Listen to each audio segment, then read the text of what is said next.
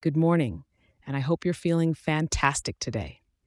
This is your weather for Sunday, November 26th, 2023, right here in the heart of the desert, Phoenix, AZ.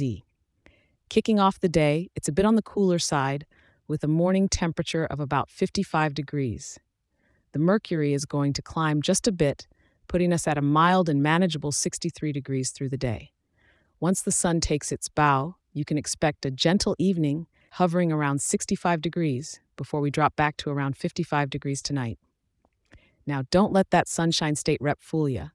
We've got overcast skies all day, so the sun is playing hard to get. Perfect for those of you who prefer the shade. There's hardly a breeze, just a gentle waft from the northeast, and it's dry, real dry, just 17% humidity, which is no surprise here in Phoenix.